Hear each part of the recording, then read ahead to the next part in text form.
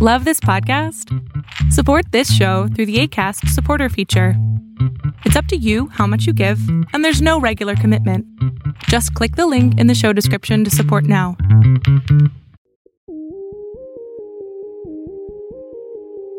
Hello and welcome to the Aronnax podcast and our first edition for the third season. I'm Craig Eason, your host of this podcast and also editor of Fathom World. A lot's been happening already this year as the debates, projects and decisions about the transformation of the maritime shipping and ocean sectors unfold. As ever, I'm trying to make some sense of it and to bring some of it to your ears. In Sweden last week, Stena made one of the boldest announcements, saying that within the next 9 years, it'll have the first of 2 electric passenger and freight ferries operating the short distance between the Swedish port of Gothenburg and Frederikshavn in Denmark. Vad ska Stena Line göra här? Ja, men jag skulle nog säga att det vi gör just Stena Line's chief executive Niklas Mortensen made the announcement as part of a larger announcement about a zero-emission freight link in the Swedish port of Gothenburg. Calling the decision historic, Niklas Mortensen said that by 2030, in the latest, the company would have 2 vessels sailing the 50 nautical mile route between the 2 Scandinavian ports, running solely on electricity. It'll be the world's first and largest passenger and freight vessels, he said, calling them unique. He added that this is not a technical project, but a commercial project, and while batteries will be the main power, he does point out that depending on battery capacity by 2030, fuel cells, hydrogen, and even biomethanol may be also used initially. Now, the project is part of a wider initiative between Stena, the truck makers Scania and Volvo Group, and the Port of Gothenburg, where they'll look at making zero-emission freight transport through the port.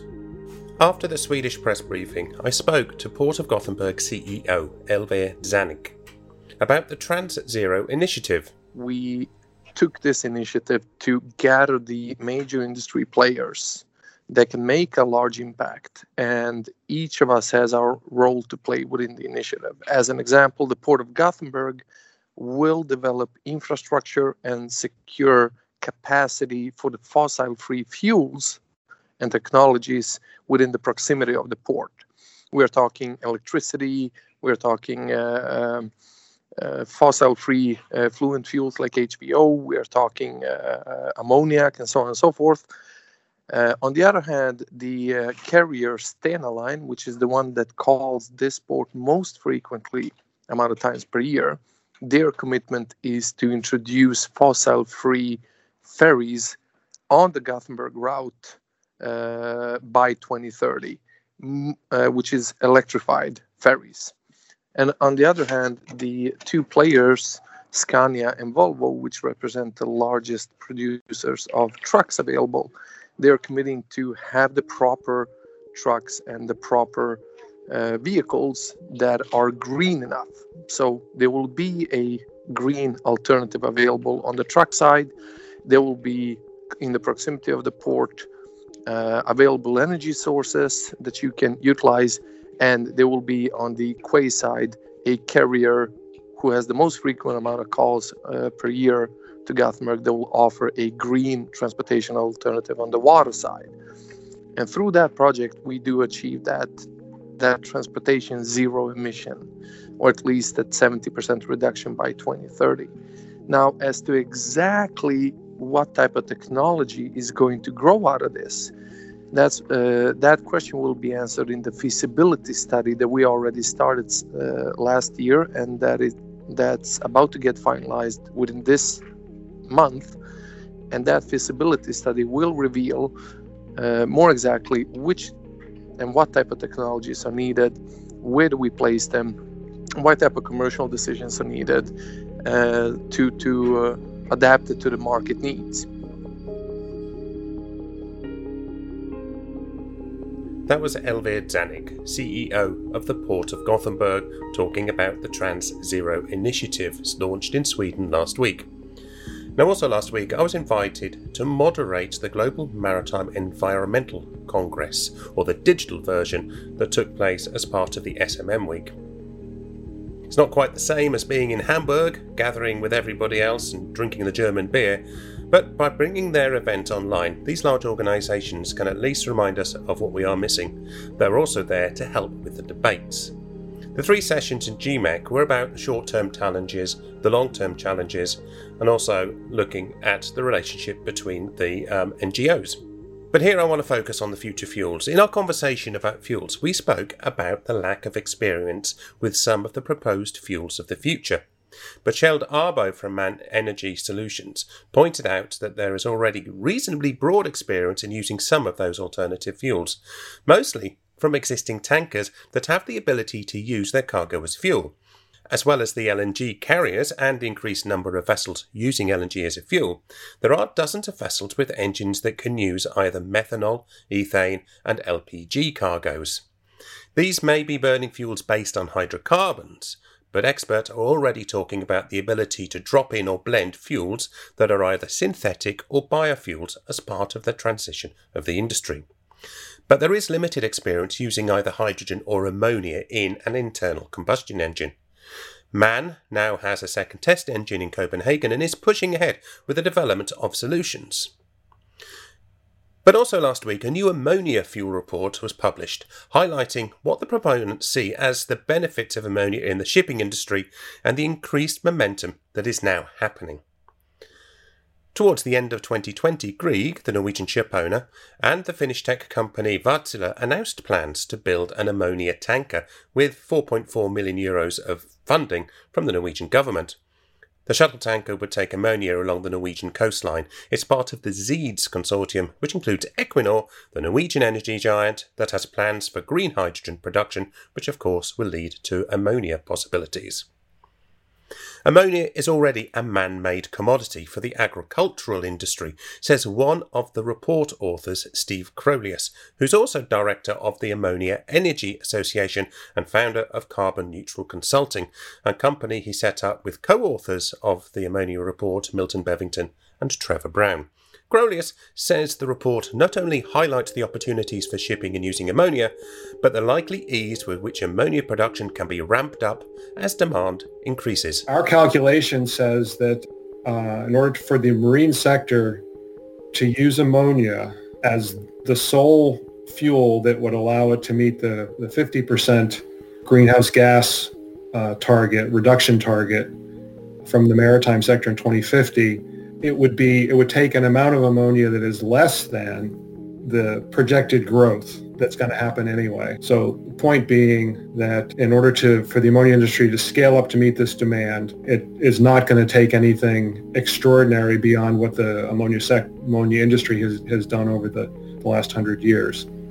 Now, I think you point to the sort of the broader context that the maritime sector is not the only industry or sector that would be possibly demanding ammonia as an energy commodity.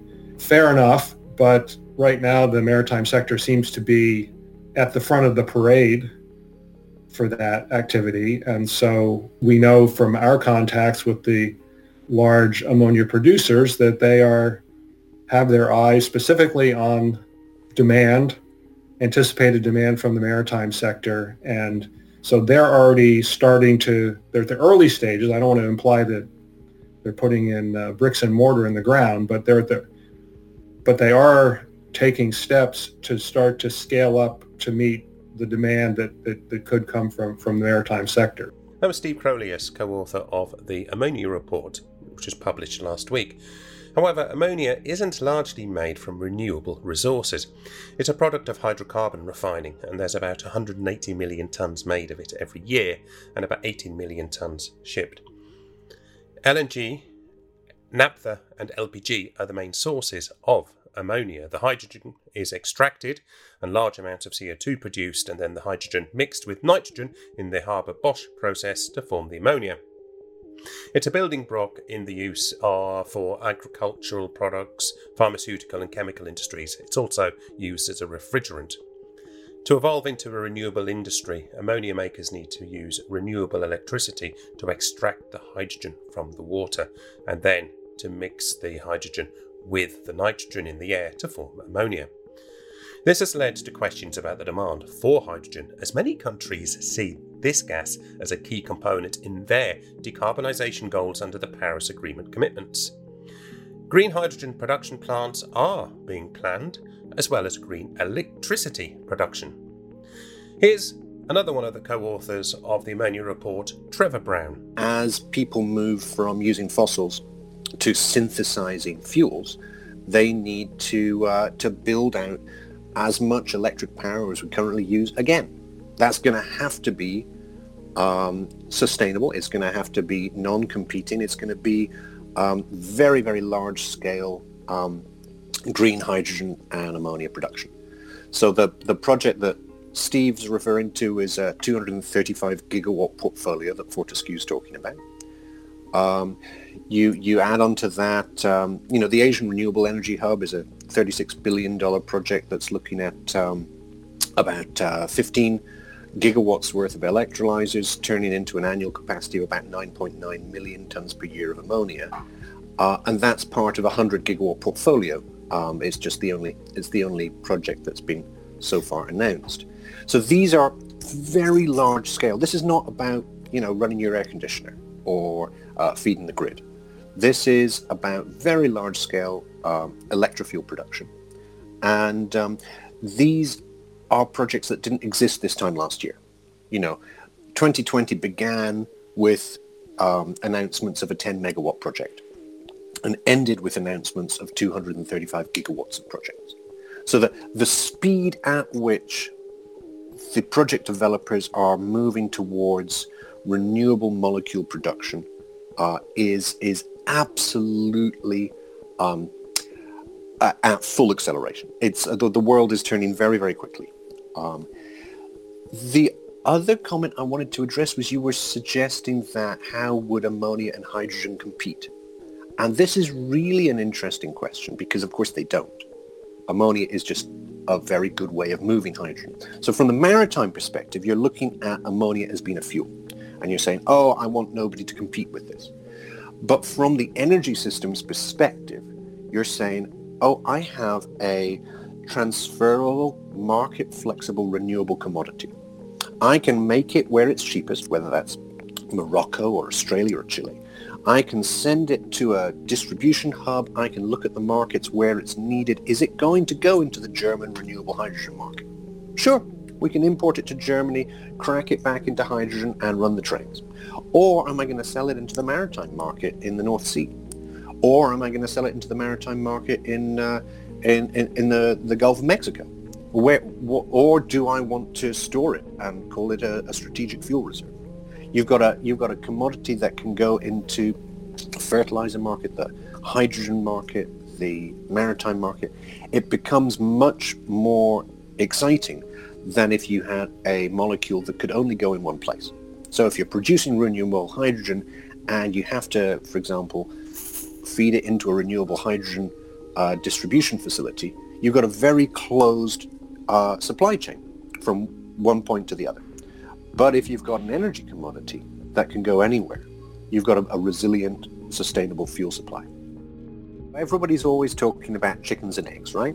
We're always worried, who's going to move first? Well, ammonia is this beautiful thing. It's already there. The chicken's there, the egg's there. And so you've got this gorgeous use case, and this is what Greenstar and Wärtsilä announced just last month, of essentially saying, well, I'm gonna go from one ammonia terminal to another ammonia terminal. I know that there will always be ammonia where I leave and where I arrive, so why not use it as a fuel? There is zero fuel risk. You simply have to be putting it into the fuel tank as well as the cargo tank. That's going to be your first and easiest use case for ammonia. And the development of that use case is going to de-risk so many of the technology and regulatory elements that it's going to make the barriers to broader adoption much, much lower. Trevor Brown, co-author of the new report on the potential for ammonia to be used as a marine fuel.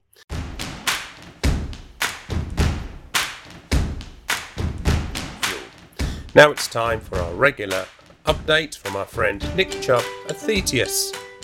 Thanks, Craig. Well, we were hoping that 2020 was a weird blip in world history, but here we are, just over 1 month into 2021, and we've already seen a failed coup in the United States, a successful coup in Myanmar, an impeachment, a South African variant, a Kent variant, vaccine nationalism, the new world's richest man crash a rocket, and the former world's richest man quit his job, and Kim and Kanye announced their divorce. But in the maritime sector, things aren't quite as turbulent.